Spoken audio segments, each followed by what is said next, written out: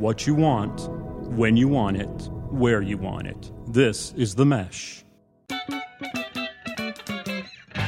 Footcandle Films.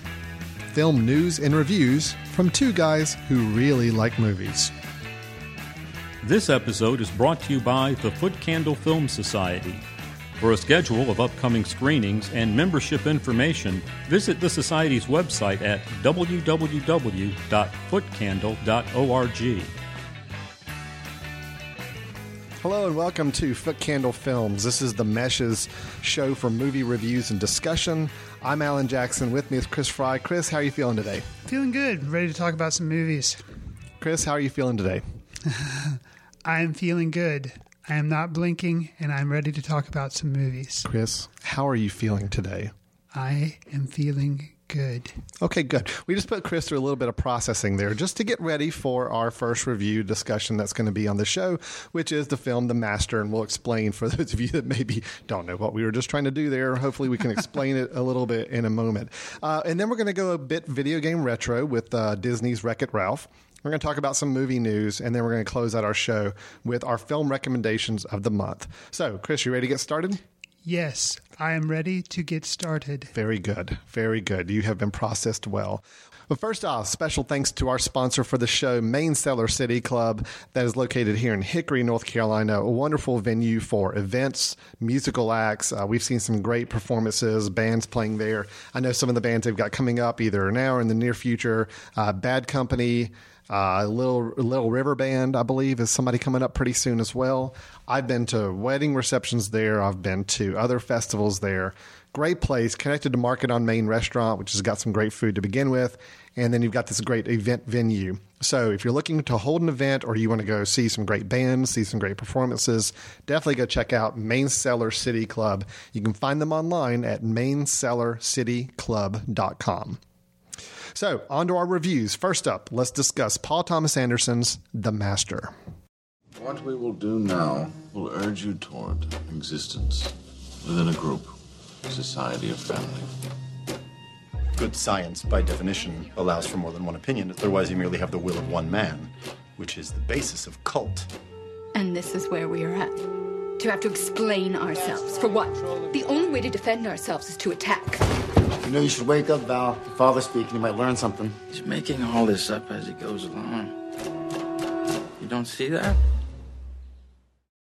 Okay, Chris. So, Joaquin Phoenix, fresh off his faux documentary life project, I'm Still Here. That's what you're going to call it. That's right? what I'm going to call it. Okay. Former Former Oscar winner and perennial art house favorite Philip Seymour Hoffman, rising actress Amy Adams, in a film by the director of They Will Be Blood and Magnolia, addressing soldiers sustaining crippling emotional trauma post-war, and possibly loosely based on the life of Scientology founder L. Ron Hubbard. My question to you, Chris, can they go ahead and place their orders for Oscar this year? And if so, are there discounts for large orders? Well, I would say Philip Seymour Hoffman, Joaquin Phoenix. Yeah, they'll probably at least be nominated. But should they be? Should they be? Yeah, I think so. Specifically, I would probably say Joaquin Phoenix. You liked his performance in this. I did, and I have seen probably the first 15 minutes maybe of I'm Still Here because I couldn't tolerate any more of it. Right. Because I'd known that when I was watching it that it was fake because, the news had already come out. And this is, for those of you, this is the film that came out a few years ago. It was about the time he was going through what seemed to be some very erratic behavior. Maybe in the mental breakdown. Yeah, he was on the David Letterman show with a very odd appearance. There was a film that supposedly was a documentary about this phase of his life where he's going into a very weird place, but it turned out to be fake. Yes. I mean, it was a big art experiment for Joaquin Phoenix. Kind of like an Andy Kaufman. Yeah. Let's see how crazy I can make myself look and see if people believe it. Yes. Okay. All right. So back to what you're saying there. So you only watched the first 15 minutes of that. You couldn't deal with that. No, I couldn't take it. But, I had liked Joaquin Phoenix in Gladiator, and, I thought he was pretty good in Signs, and then when I saw, I loved him in Walk the Line. He was nominated for an Oscar, didn't win, but I really liked the Johnny Cash biopic. Right. Yeah. And so then after I'm Still Here, I was like, oh man, that's just such a shame. He's just completed. But for him to be able to turn around and come back and do this, I was really, really genuinely kind of surprised for him to be able to, not that I didn't think he was a good actor, but just to kind of rebound. And what a way to rebound. Well, and he's playing a character, Freddie Quill, who, as you kind of got maybe from the setup, is coming back from the war. Yes. This is World War II. He's coming back into the States. He's trying to kind of reacclimate himself back into society. But and we get the impression that even before the war, he probably had his own issues. I don't think the war was the sole cause for his there's definitely some mental state. Family issues there. But drinking whatever it is he was drinking throughout the entire film. He had several little cocktails that he would cocktails from was it different types of fluid from different types of bombs, photochemical fluids. Because he was a photographer. He was mixing everything he could. All of that lending to him having a tough time with things, both in jobs, both in relationships. So it was it's an interesting character to play.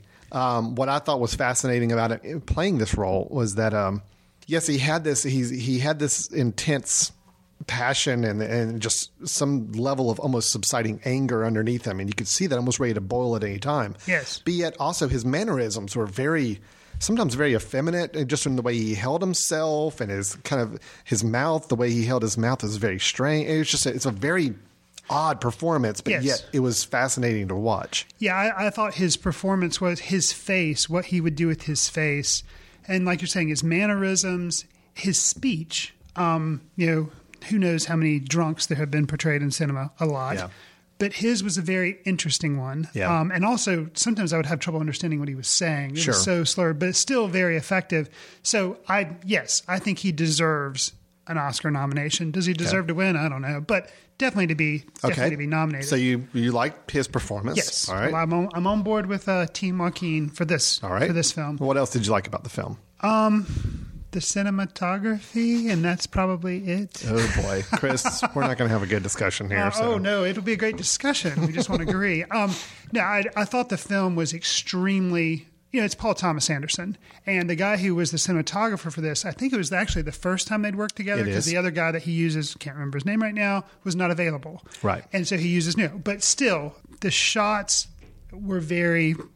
beautiful. A lot of it was, and it was very Paul Thomas Anderson. So I liked the cinematography of it. Now, I will say, any other performances deserving of Oscars? No, but I don't think that's their fault. They still did a wonderful job. I don't think they were bad performances. I thought Amy Adams was good. I thought Philip Seymour Hoffman was good. I just don't see it as being very standout, but it's not their fault. It comes to one of my problems with the movie. The direction, the story, he just doesn't give them a lot. I think he leaves a lot out. And, my overall complaint, I guess, with the movie, I was bored. And I think, and it's not the fault of the actors. They did the best with what they were given, I think, because they're good actors. And I think they did a good job acting. You're supposed to believe Philip Seymour Hoffman is the master. That he is so charismatic that people just follow him. I never got that in this movie. And that's not a fault of Philip Seymour Hoffman. I did not find him to be charismatic almost at all. He seems very slight. Now, people follow him, and I understand he's written a book, and that's, gotten people to come on board with the cause. Maybe if I had read the book, maybe I would understand why he's so charismatic.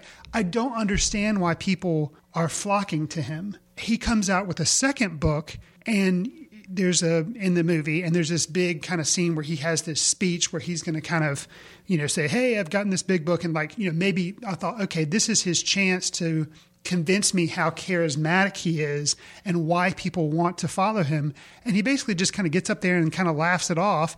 And Freddie Quill, who's expecting, I think, something kind of big from this revelation of, oh, here's the next thing, he gets kind of, like you're saying, irritated. His facial expression is kind of disappointment at what Philip Seymour Hoffman reveals to be his next big idea, which is laughter is good for us. And Freddie Quill kind of has this expression on his face like, really? And to me, I was like, yeah, exactly. Really? Anybody is impressed with what what this guy is saying? I needed to be convinced that people would follow him, and I wasn't. So... Where to start? Okay, so you were bored by the film. Yeah. I felt like I could have watched the first 30 minutes, fallen asleep, watched the last 15, and I wouldn't have missed anything. I wouldn't have missed any themes. I wouldn't have missed any... I would have missed some time. But other than that, I just... Oh, Chris. I mean, all right. There's a scene in the movie where, the comments about Scientology. If this movie had actually been based more on Scientology and had told me about Scientology, I could have followed that as like, oh, I'm learning something. I'm gaining some insight on something. But it had little splashes of Scientology. But do I think that's what this movie is about? No. So I don't think Paul Thomas Anderson's going to go to jail or he wouldn't go to jail anyway. But I don't think, the Scientologists are going to hunt him down any more than they already have. Right. They're not going to hunt him down. Yeah. But there's the processing. Some of that was a little interesting to me. But there's a scene where Joaquin Phoenix is being made to walk back and forth between a wall and a window. Mm-hmm. And it's part of this journey that, Philip Seymour Hoffman keeps telling him to do it and say what he says or what he feels when he hits each place. Like he'll put his hand on the wall. That pacing and how Freddie Quell felt in that instance, that's how I felt during the entire movie. It was kind of like, you're making me go back and forth between these scenes that I don't really feel connect that well together. I don't know what I'm supposed to be getting out of it. A lot of movies, they present a question but don't present any answers. And some people don't like that. They're like, oh, I want more answers. That's not my problem. I'm fine without getting the answers. But I would at least like to know what the point of the movie is. What is the question? It's like not interested in giving me answers, which is fine. But it's not even, to me, wasn't even interested in giving me questions. It was just kind of like Paul Thomas Anderson, very creative man. He wanted to make a movie and he wasn't reined in at all. It was kind of like he just wanted to throw a bunch of ideas out there. And I just don't think it worked as a very cohesive piece. It was some shots were very beautiful. He had good acting, but the end result to me was just a big letdown. Wow. I could not disagree more. I loved this film. And actually, it's one of those where the more I've thought about it afterwards, the more I've just become so enamored with it. Yeah, it doesn't give you any clear, easy answers. It's not a here's the message I'm trying to tell you, and here's where I'm going to get you to, and this is what you're going to feel at the end. Which I'm fine with. It's a very conceptual film. But it's this whole argument. And Freddie Quill is basically an animal. He is a human animal where the inhibitions are somewhat lowered, or not lowered, but they're released. He doesn't have filters. He doesn't have that governor on his emotions. And you've got Dodd, the leader, the master of this cult, I guess you could say. I mean, it's his movement, but even somebody gets in an argument saying it's kind of like a cult. Sure. And you could see that. But it's a cult on the lowest form. I mean, he hasn't, I don't think, necessarily brainwashed people. He's just given them something to believe in. Something to believe in, and he's made it as focused and as intense to believe in as possible where people buy in. They're looking for something. But yet he also is an animal that's just had to repress all those animal feelings, all those animal instincts for so long. You kind of get the impression he's percolating under the surface there. He sees Freddy as his surrogate. I don't know if we need to do a spoiler edition, but there's something I would agree that, yes, there's some subtext there. There's some things under the surface. Yes. But he sees Freddy as his surrogate. It's almost like, here's a guy that just has no hinges on him. And yes, I'm going to try to bring him into my fold, but I want to see if I can bring him in and still utilize his animal instincts, his pure base level nature. And it doesn't work too well for him. I mean, he tries to rein this guy in. The guy's not going to get reined in, and it kind of ends the way it ends.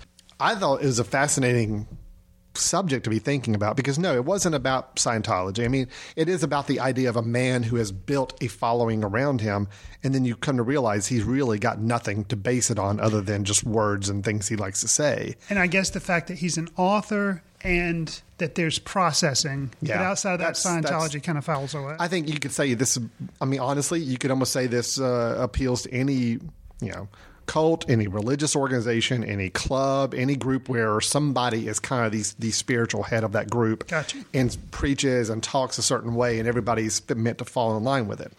You said he wasn't a very captivating leader, and you don't understand why the people followed.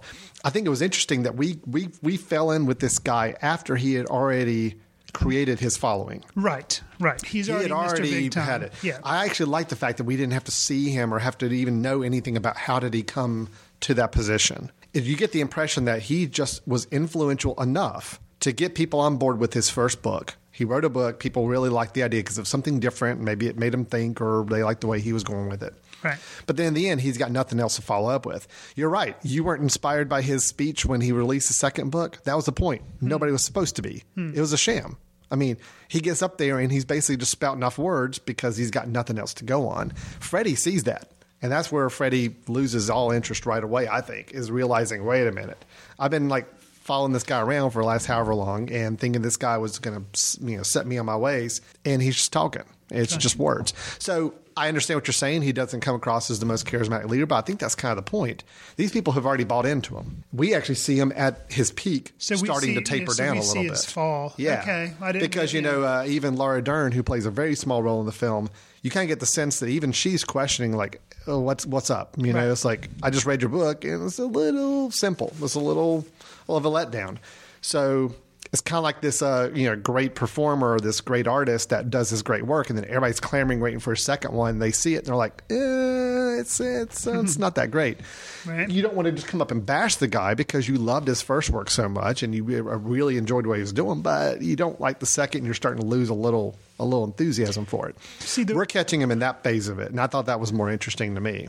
Yeah, I guess I was thrown off because I assumed, obviously incorrectly, that this movie would follow more of a typical thing where you would see more of like the growth of the master's career or something. You would have some understanding, but I guess you're right. I guess what Anderson was doing was bringing you in at the peak, or maybe actually shortly after his peak. I think, and then seeing the downfall. Yeah. And I guess the perception of Freddie to the master is basically my perception of Paul Thomas Anderson now. I feel like this movie is after his peak. And I'm seeing it fade. And it's like the reason I want to like it so much is because I liked Magnolia so much. And that's my favorite film of his. And now I feel like There Will Be Blood was good, but it still kind of lost me a little bit. I like this one better than There Will Be Blood. Really? And I liked it better than Punch Drunk Love. I still like Boogie Nights and Magnolia. Probably the best of all of his films. That was his two early ones. So, yeah, you could say not as strong as maybe his first couple films for me. But I still think, There Will Be Blood was a little bit of a letdown for me because I just didn't think it worked as well. I think I had that same disconnect from There Will Be Blood that you're saying you have with this film. Okay. I was bored. I didn't get it. I didn't see the connections. This film, I got it.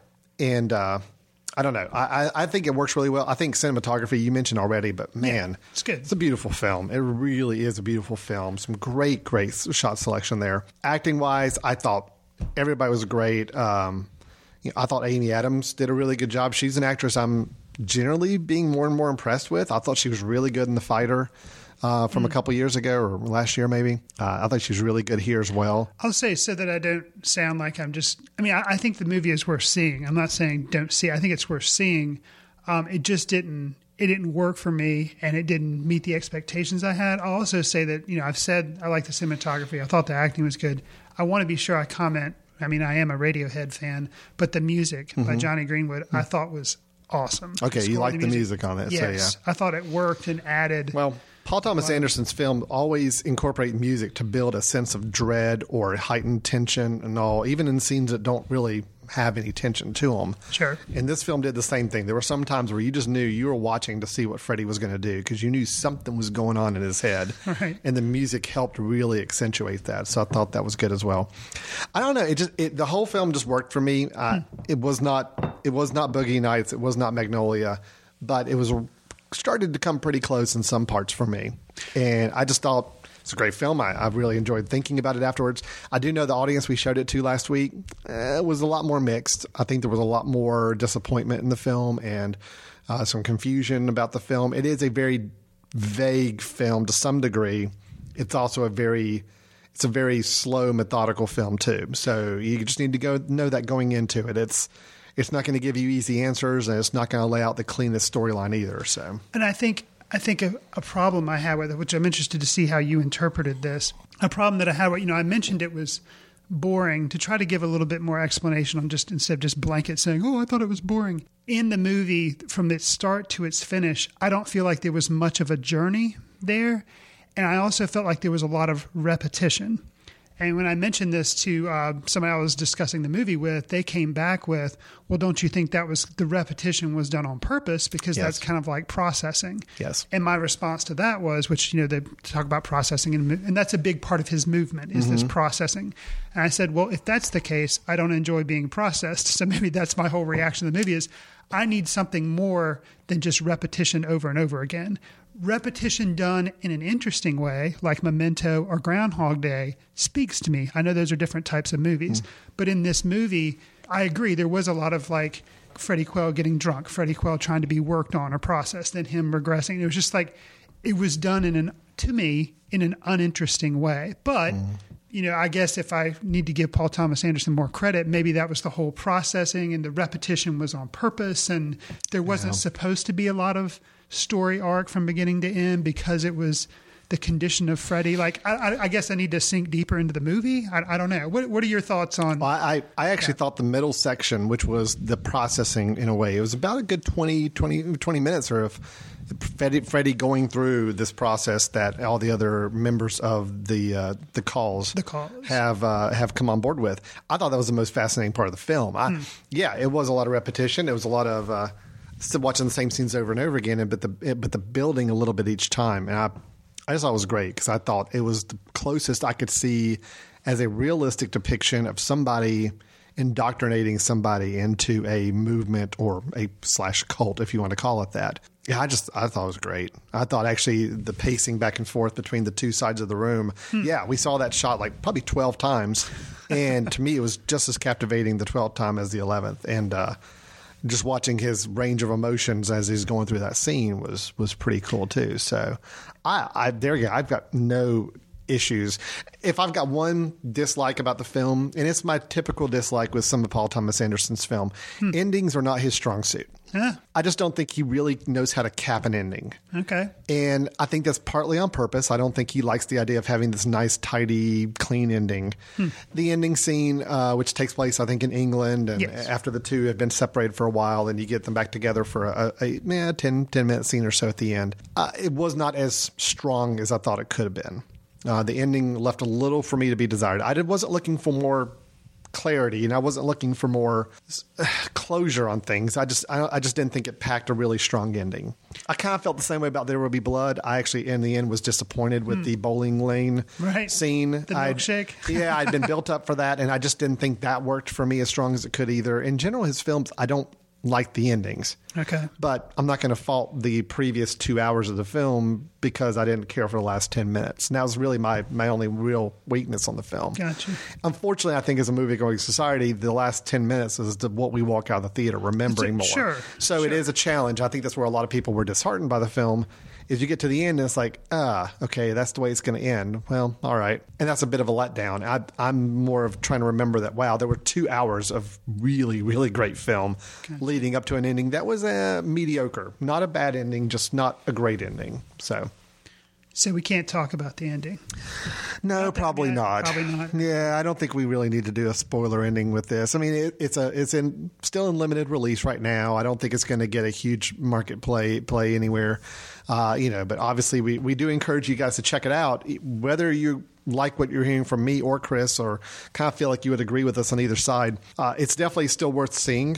I personally wholeheartedly agree. Chris is saying, see it, but he's got some issues with the film. I'm lukewarm on the film, but for lovers of cinema, for fans of Paul Thomas Anderson, I think it's worth seeing. Okay. All right. Well, I thought it was great. So I'll just leave it at that. So that was really, really good. Fair enough. Quick little note on this I thought was just interesting before we move on to our next review. There's a lot of discussion about whether or not P.T. Anderson was inspired by Scientology to do this film. And there were some elements where he definitely said, I kind of took that from what I know about Scientology. Sure. His interest, however, seemed to be, and I think this is obvious in the film, his interest was actually more about the post-war soldiers and the trauma that they go through and trying to reacclimate themselves back into life. He supposedly got so much inspiration from an old John Huston documentary called Let There Be Light back from 1946, which is about post-war traumatic syndromes for soldiers. Okay. He's even gone out and said, I've lifted so many things from that documentary into this film.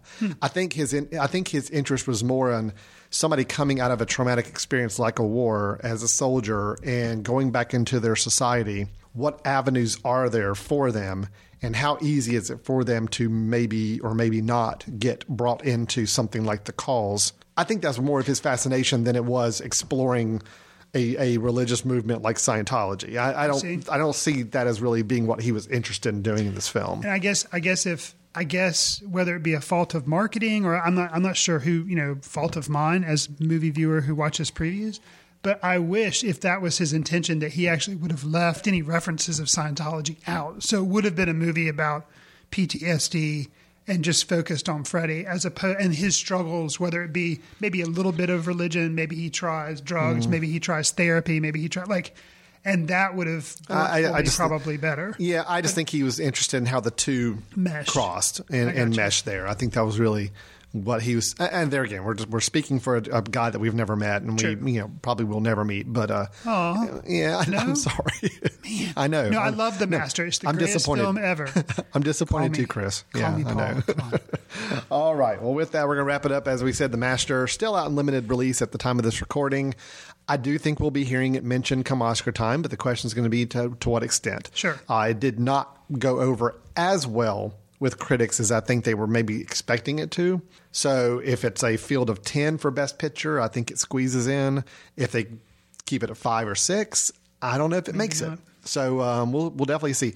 I am going to say my bets are on Joaquin Phoenix to get a Best Actor nomination. Oh, yeah? And because I do think he deserved it.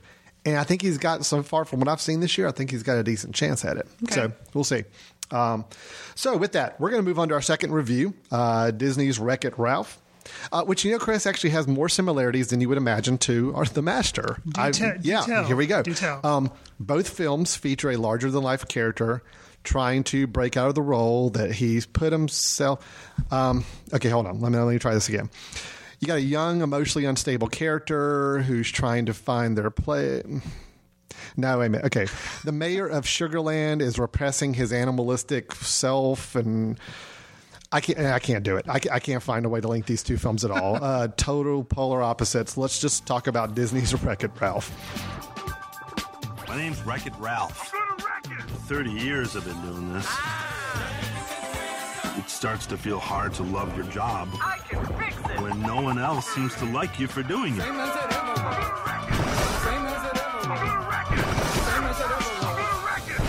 sure must be nice being the good guy. Nice share, Ralph. As fellow bad guys, we've all felt what you're feeling. I'm Zangief, I'm bad guy. Hi, Zangief. Ralph, you are bad guy. But this does not mean you're bad guy. Zombie, bad guy. Hi, Zombie. Hi, Zombie. Zangief saying labels not make you happy. Good, bad. You must love you. I don't want to be the bad guy anymore. So, Chris, we were both kids of the 80s. Yes. Therefore, you and I were males.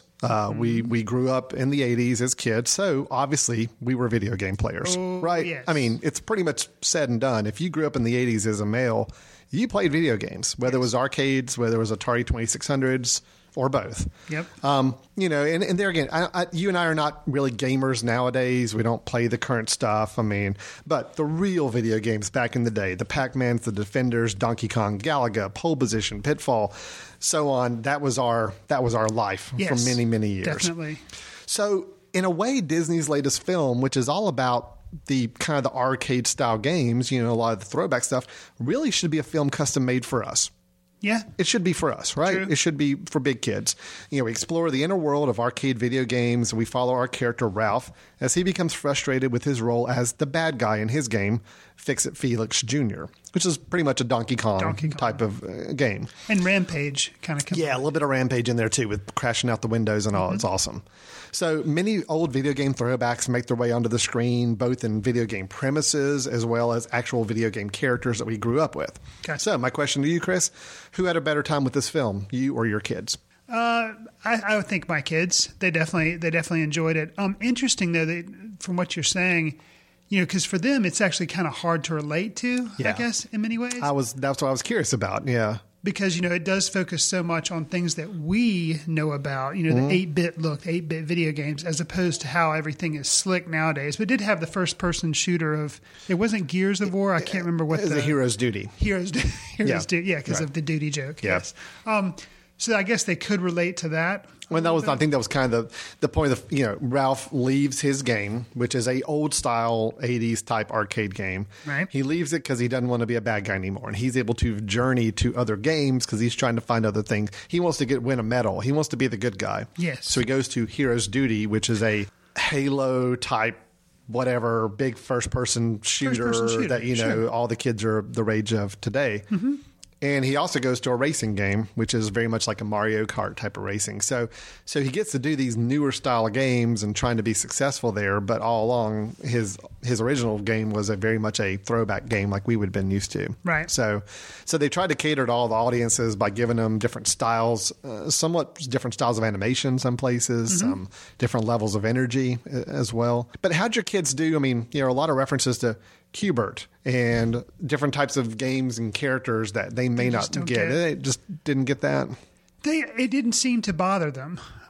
They did ask me about like the whole Q*bert thing afterwards. Yeah. Actually, they specifically asked me like, "What's up with him?" I'm like, "Well," and they asked me like, "What kind of game was he from?" I was like, "Well, he was on a pyramid," and I kind of went through and explained. Because Q*bert actually had a little bit of a role in the film, and it's an odd character if you don't know the video game. So yeah, right. I mean, so they were thrown off, but they, it was fast paced enough for them and had enough in there that they were entertained. And I liked it. It's not my favorite Pixar film, but I liked it. Sometimes I felt that certain ideas were a little rushed that could have been more thoroughly explored. Okay. For instance, there's a sequence where Ralph has to help create a race car for Vanellope, not Penelope, but Vanellope something or other. I can't remember her last name. Yes. It's the girl that Sarah Silverman does the voice for, who's a major character in the film as well. And I felt that sequence had a lot of potential for creativity and interesting things to happen. And instead, they kind of started off interesting and then just kind of rushed the rest of it. Like that, in a way, could have been more of like a process or a journey for them to go on, and instead they just like really, really rushed it. And my thing is, I enjoyed the film. It was fine. It was a fun little film. I enjoyed the little 80s throwback stuff. But these animated kids films, are we just going to be completely confined to these rigid storylines that are just almost the same in every single film? You've got the same basic premise. You know what's going to happen. Sure. You know exactly where the film's going. You've got your anti-hero, your guy that, wants to be a hero, but's not really a hero. Then he meets, there's always got to be a companion. There's got to be somebody that's got to help move the story along. There's always got to be a point where they separate and they have a fight and they don't talk and they get mad at each other. And then they do find a reason to come back together because one of them's in peril, and then they come back and rest. It's the same. It's almost like all these, Disney, Pixar, DreamWorks animated films. I go take my kids to see them, and visually they're interesting to watch. Right. But story-wise, it's just give me something different. Give me something new on this. I see what you're saying, and I agree that they are very formulaic. But they are kids' movies, so there's that. I will say, for me, the one, I guess, refreshing thing that I felt like there was there, the bad guy that you think Fix-It Felix. Yeah. He is the good guy in the video game if Ralph is the bad guy. So you would think then the movie would turn Fix-It Felix into a bad guy and make him be mean to Ralph, or like you would feel sorry for Ralph because Fix-It Felix is mean. But instead, Fix-It Felix is, tries to help Ralph and is still nice. And I found that good that they just didn't turn the tables and then demonize Fix-It Felix. Yeah, that's true. I thought they could have done that. Would have been an easier thing to do. Yeah, I find myself watching it for the eye candy and to hear some of the humor, but I cannot remember the last time I sat through one of these kids animated films and actually wondered where it was going to go story wise. Just never did. I always know, okay, well, yeah, this is the scene where they have a falling out and they're going to like spend some time apart and then they're going to get back together in the next 20 minutes and then everybody's going to be happy in the end. It is so formulaic. And I agree. It's kids' films. I realize they can print these things all day long and make these kids' films. And as long as they put different interesting characters and put them in different settings.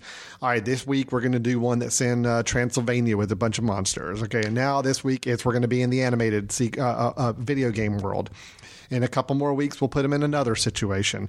Same idea. A nice little hodgepodge of interesting characters. Let's voice them by some celebrity comedians so that we have funny things to say. True. It's getting old. Well, and I think I agree. You're referencing Hotel Transylvania there.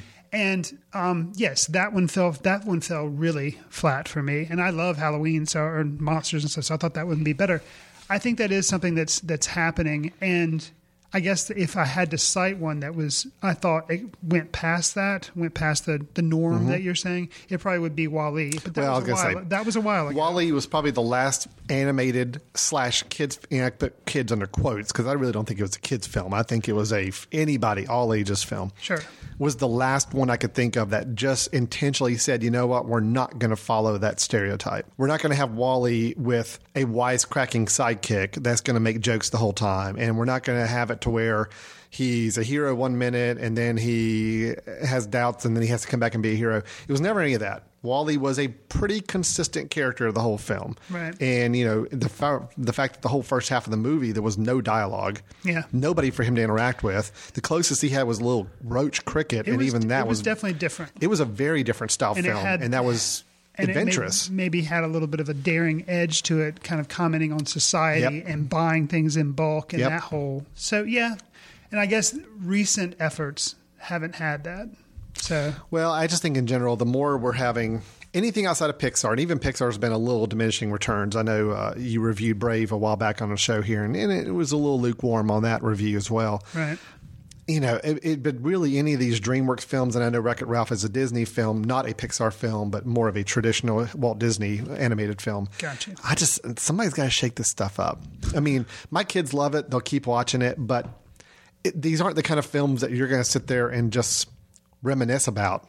I don't think 10 years from now, if you're a kid going up and to be a teenager, you're not going to look back in these films like we did, some of the kids' films we had, I think, growing up that were a little more out there, a little more adventurous, a little more daring with their storytelling. I think sounds like I am a lot more fond of Wreck-It Ralph. I responded to it better than you did, but I can agree that it's just this year's flavor. It's just what they came out with this year, and it's disposable. I definitely felt that way about Brave. So yeah, I guess that's a shame that they don't have a lasting impact. Yeah, no, I did enjoy it. And there again, if my kids watch it on DVD one day at home, I'll sit there and watch it with them. So it's not like I hated the film at all. I enjoyed it. It was fun. It was just afterwards, I'm just still left wanting something different, and from this whole genre of animated kids films. So gotcha. Anyway, all right, well, let's take a little break. That's our two reviews. So we're both of them, The Master, Wreck-It Ralph. We're saying, yeah, go see them. Master, very enthusiastic for me. Chris, a little on the middle ground with that one. Wreck-It Ralph, we're both saying good film, it's fun. Chris enjoyed it a little more than me. I'm just concerned about the future of animated children's films. I guess that's all I have to say. Let's take a quick little break. When we come back, we'll do a couple movie news items and wrap it up with our film recommendations of the month. Stay tuned. Main Cellar City Club, Hickory's premier music venue, is the place to go for music events, wedding dinners or receptions, company retreats, reunions, and more. Contact Main Cellar at 828-345-6246 or find us on Facebook and Twitter for all your entertainment updates. Welcome back to Footcandle Films. This is where we start to talk about a little bit of movie news. This is where we have some fun. I like to pull out some headlines or topics and just kind of spring them on Chris and see what he has to say about them.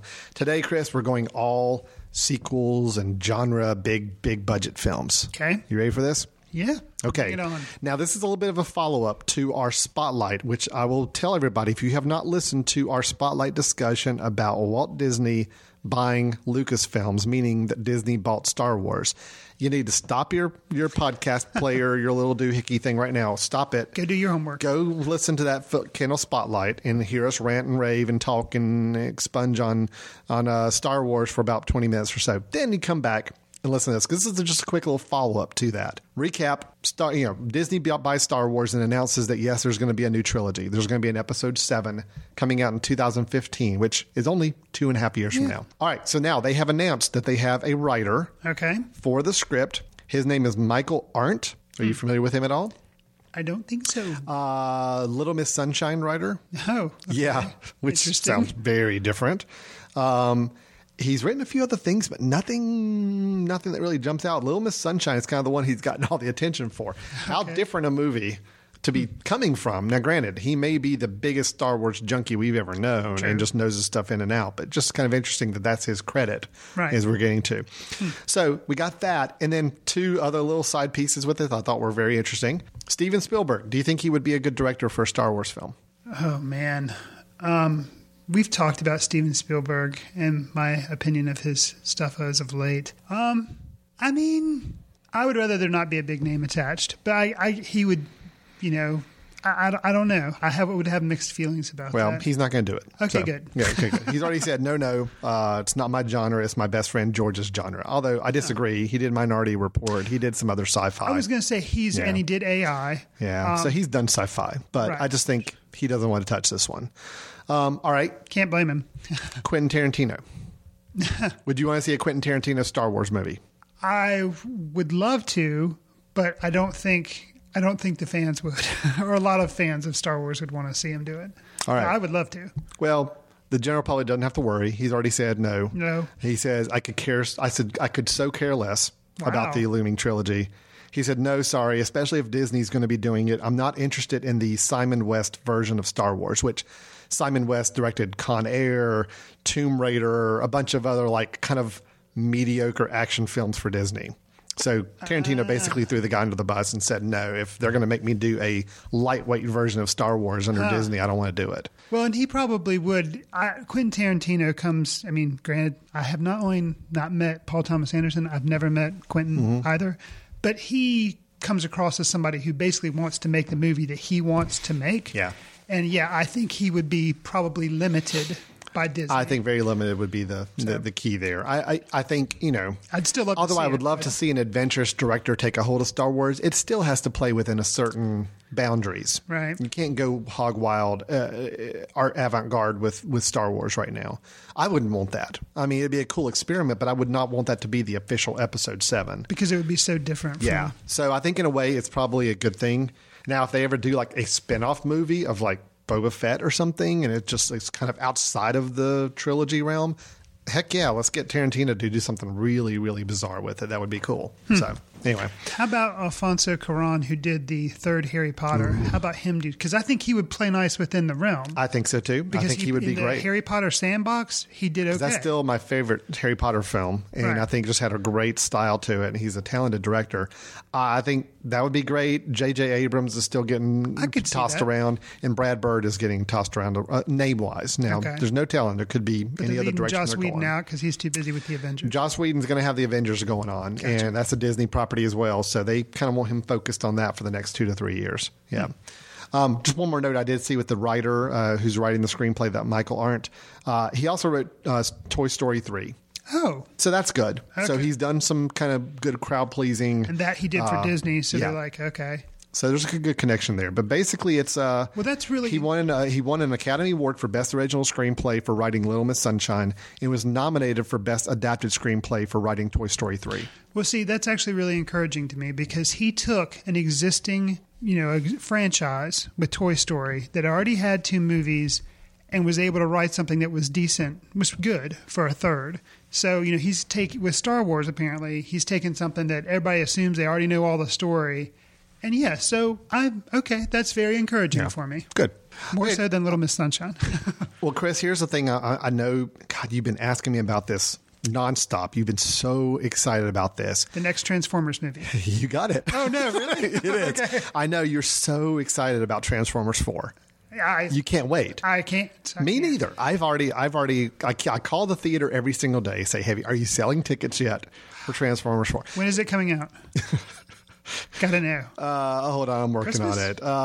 June 27th, 2014. Sorry. Okay. And we are being extremely sarcastic for those of you not picking up on this. I'm not a fan of it all of the Transformers film. I think they've set the theatrical process back in our country back so many years. Yeah. Technically, okay, fine. They look impressive, some of the CGI effects, but oh my gosh, what a just tough film trilogy to even sit through. I'm surprised we're already up to number 4. Yeah, well, you know they've got locked in to play the lead now that Shia LaBeouf. Oh, is he gone? He's gone. He's really? out. He's doing freaky. He's doing freaky music videos right now, like nude freaky. Have you seen that? No. Oh my that gosh. sounds much more interesting than Transformers 4 does. Yeah. There's like a 12-minute music video. I forget which band it is. It's a good band. Experimental art music video where he and a girl are nude the whole time and very crazy. Anyway, he's doing his own thing now. Okay. He's taken his Transformers money and run off. He has. He's gone. Awesome. Mark Wahlberg. Whoa. Yeah, Mark Wahlberg is going to be the lead actor in Transformers 4. Wow. Yes, Mark Wahlberg. Talking to animals, Mark Wahlberg. Say hi to your mother for me. Of Ted fame. Yeah. Okay. Yeah, so he signed on. He and Michael Bay worked together on Pain and Gain, which is a movie that's coming out in the next little bit. A small budget film. Small budget for Michael Bay. Doing small. Yeah. Well, Okay. Michael Bay's small budget, which means it was probably only $200 million to make. Gotcha. But it was a smaller budget film. It's a little lesser known film. I think about weightlifting or possibly steroids or something. I'm not sure. Okay. I just really pulled that out of nowhere. I seem to remember reading that somewhere. Okay. But anyway, they worked together, supposedly hit it off okay, had a good time working on it. So now Michael Bay's cast him in the Transformers Legacy, which I think the word legacy is just hilarious to use with that. So Marky Mark and the Monkey Bunch, Funky Bunch, whatever. No, I think Monkey Bunch fits. Monkey Bunch is going to be playing with Optimus Prime and Bumblebee and all. That should be really interesting. So, Now, have your kids seen all the movies? They have. Really? We've watched them all on. I took my oldest to go see the first one in the theater. That excruciating experience. What even made that worse, filming wise, screening wise, was that the film broke halfway through the movie.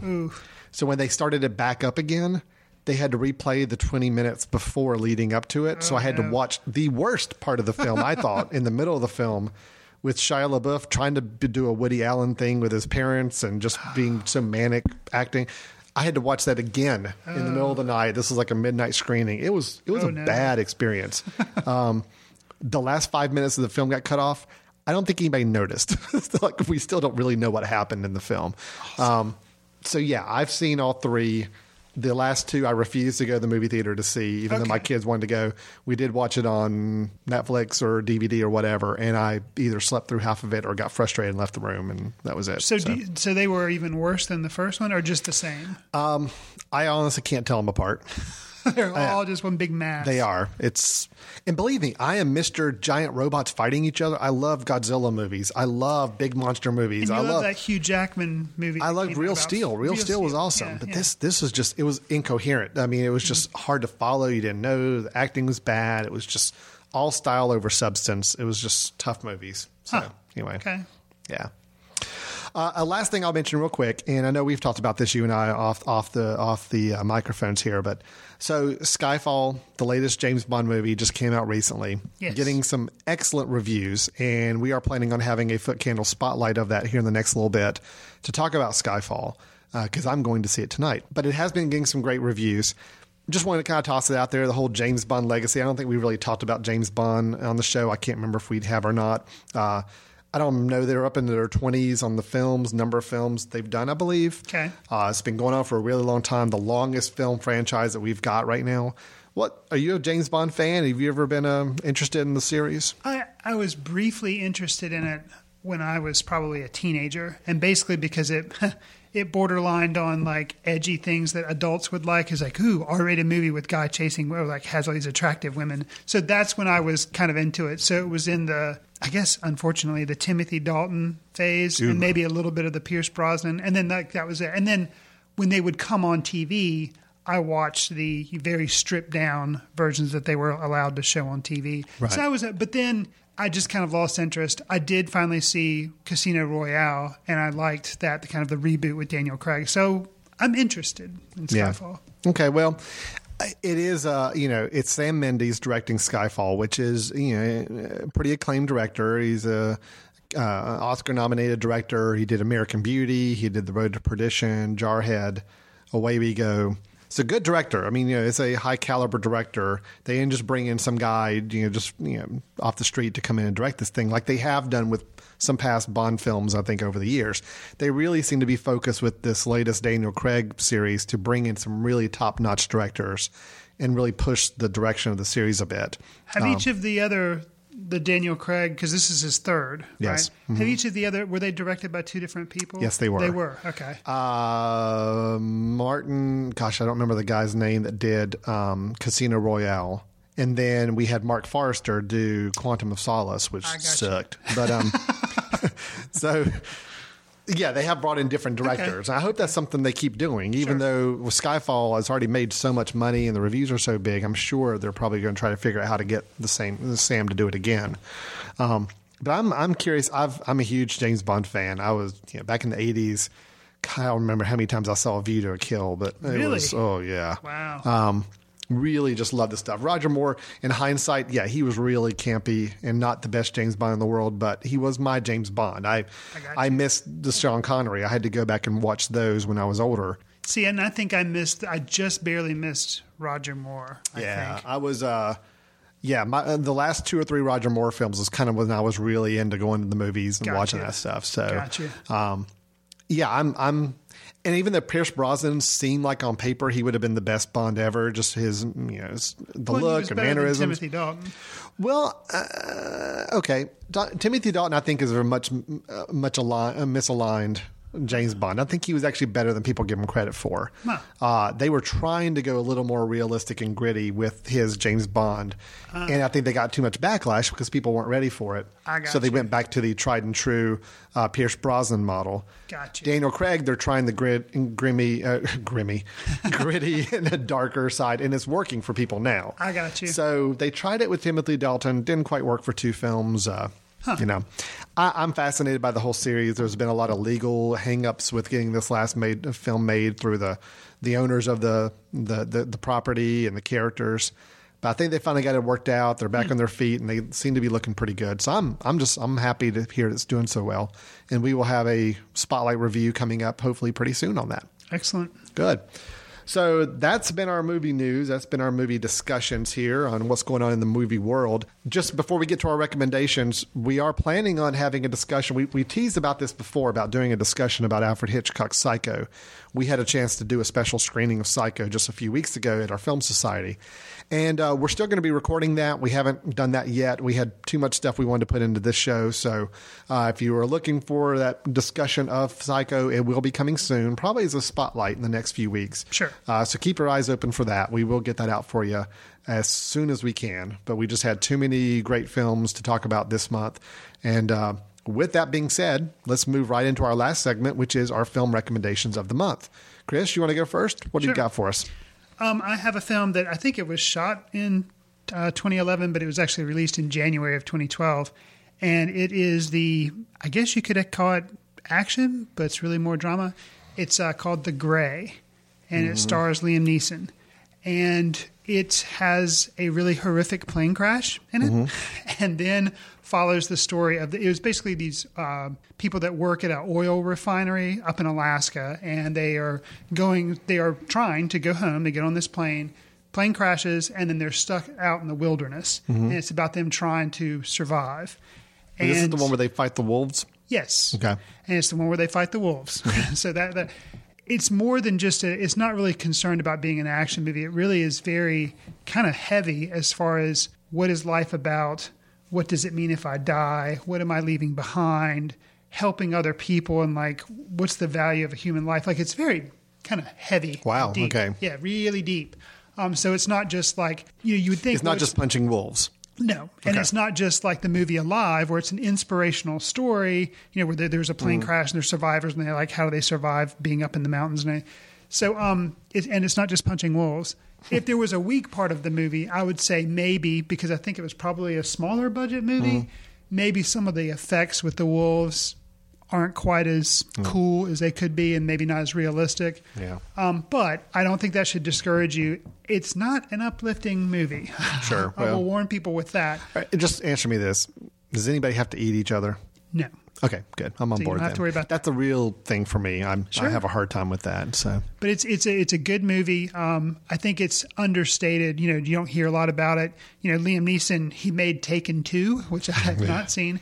But I think he's a really good actor, and I enjoy him. And he really had a chance to shine in this movie. I think if more people had seen it, he would even be nominated for an Oscar. There was some rumblings for a while. Joe Carnahan, the director. Yeah, there was a lot of good buzz around this movie when it came out, and there was even some talk of getting some recognition for acting on it and stuff too. So, no, I've been really curious to see it. I've actually heard it's better than what maybe previews have let on that it was supposed to be. So, right. I mean, you just think, oh, it's a disaster movie, and they're fighting wolves. Like that just sounds dumb. It's worth seeing. Good, awesome. I've got my film recommendation is a film called Death at a Funeral. Now, you may have heard it recently on previews and all because there was a more, I hate saying Americanized version because I'll explain why in a minute. There was a remake of this film just in the last year or two. Okay. I think it had Martin Lawrence in it and Chris Rock and some others. Okay. Yeah. I have not seen the remake. I don't know if that's any good or not. This is the original. This is the original, which I hate saying original because it was only 5 years ago. It was 2007. It takes place in England, but it's directed by Frank Oz, who is What About Bob? He was, of course, the voice of Miss Piggy and several other Muppet characters and involved with the Jim Henson Studios for many years. But he's become a director over the years, of course. What About Bob being the one that most people probably remember him for, although he's made several other movies, some not as good as others. But Death at a Funeral, very small budget film, comedy. You turn it on the other night, just kind of more out of curiosity. And wow, this was a fun little movie, especially if you just go in really not expecting anything at all. Now, is it the one, obviously, Chris Rock, Martin Lawrence, that was obviously geared as a comedy. Is this one a comedy as well? Yes, is it more dramatic? Oh, no. It's definitely a comedy. Okay. There's no doubt about it. Okay. It stars, and I'm having a hard time with it's a lot of actors you don't know. Matthew McFadden, I don't know. Keely Hawes, I don't know her as well. Andy Nyman. We did have a couple that I thought were interesting. Alan Tudyk, who is he was from Firefly. Okay. Redheaded guy. He's American. Okay. But he's in the film. He plays a fiance of one of the characters. And our throwback to Wreck-It Ralph, was actually the voice of the mayor of Sugarland. Okay. Which was a very odd voice, and I didn't even think that would have been him, but supposedly this guy's obviously pretty good with voices. Huh. Anyway, he's somebody you would recognize if you saw a picture. Yeah, he's one of those actors where he's just, he's in a lot of things. He's just not an extremely well-known actor. And then Peter Dinklage. Okay. The smaller, more miniature guy, Game of Thrones. Yeah. He was in The Station Agent. Yes. He is in this, and he has a really, really fun role. So it is a fun movie. I'm not going to tell you any more other than it. Was he also in the remake? He was. Okay. So he carried over his role from the two films. Okay. He plays a nice surprise character throughout the film. And it's one of those comedies that starts out with a very simple premise, and then it just gets a little deeper. It's not perfect. There are some parts that just don't work, but it is a fun little film. If you've got it on Netflix, queue it up, watch it. So it is available online. It is on Netflix. Okay. It's a nice 90-minute film, just a good way to pass some time and have some laughs with it. If I got about it, because I forgot to say, Grey is also streamable on Netflix, just for those people who are trying to find it. I got a question for you about Death at a Funeral. If the surprise that you kind of mentioned, if I think I know what that is from the preview from the unfortunate remake, does that spoil things if I think I know the surprise? Or it's still okay? It's still fun. Good. It's still fun. Good. No, it's not really like a big. It's not meant to be like you build up to the whole surprise. Okay. No. The what that message happens pretty early in the film. Okay, good. It's how they're all dealing with it up until that point. Okay. And then Alan Tudyk, and I hope I'm pronouncing his name right. Please call me Alan. If I'm not, I'll be glad to go back and re-record.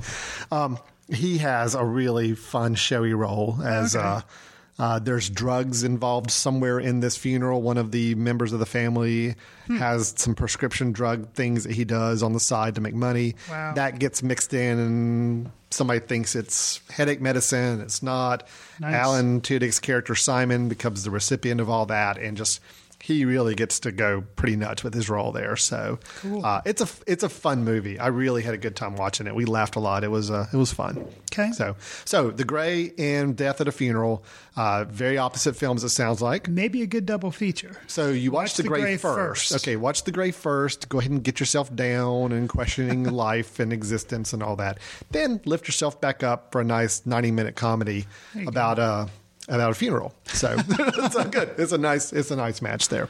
Okay. Excellent. All right. Well, I think that's all we've got for today's show. So The Master, Wreck-It Ralph, some of the news items, anxiously awaiting Transformers 4, and Death at a Funeral, and The Gray. So a lot of good movies to go out there and check out and read up on.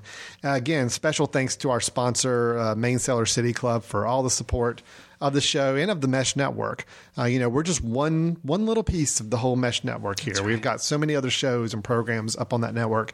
Check us out at themesh.tv to see all the programs going on, all the episodes. If you really will have a long weekend and you just need something to do, you can go back and listen to every single one of our Footcandle Films episodes since the very beginning. Yeah. I think we started, you and I were 12, 14 years old. I mean, it's way back in time.